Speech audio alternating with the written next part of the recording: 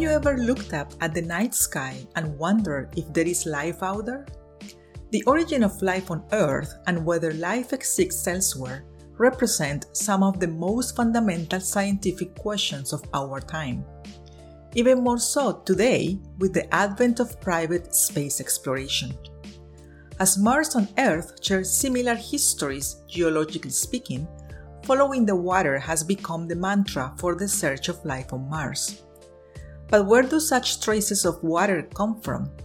Some have speculated that large bodies of water could have existed on Mars for a significant length of time. However, this paper invites us to look in a different direction.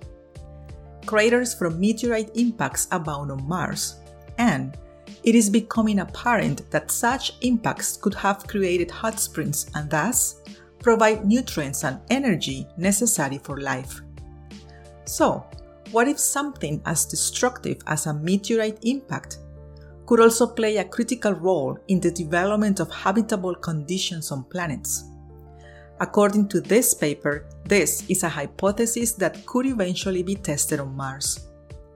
Would it not be poetic that impacts, long seen as harbingers of death, turn out to have, in fact, been the crater of life? The authors pondered. Published in Astrobiology, short title, Meteorite Impacts and the Origin of Life.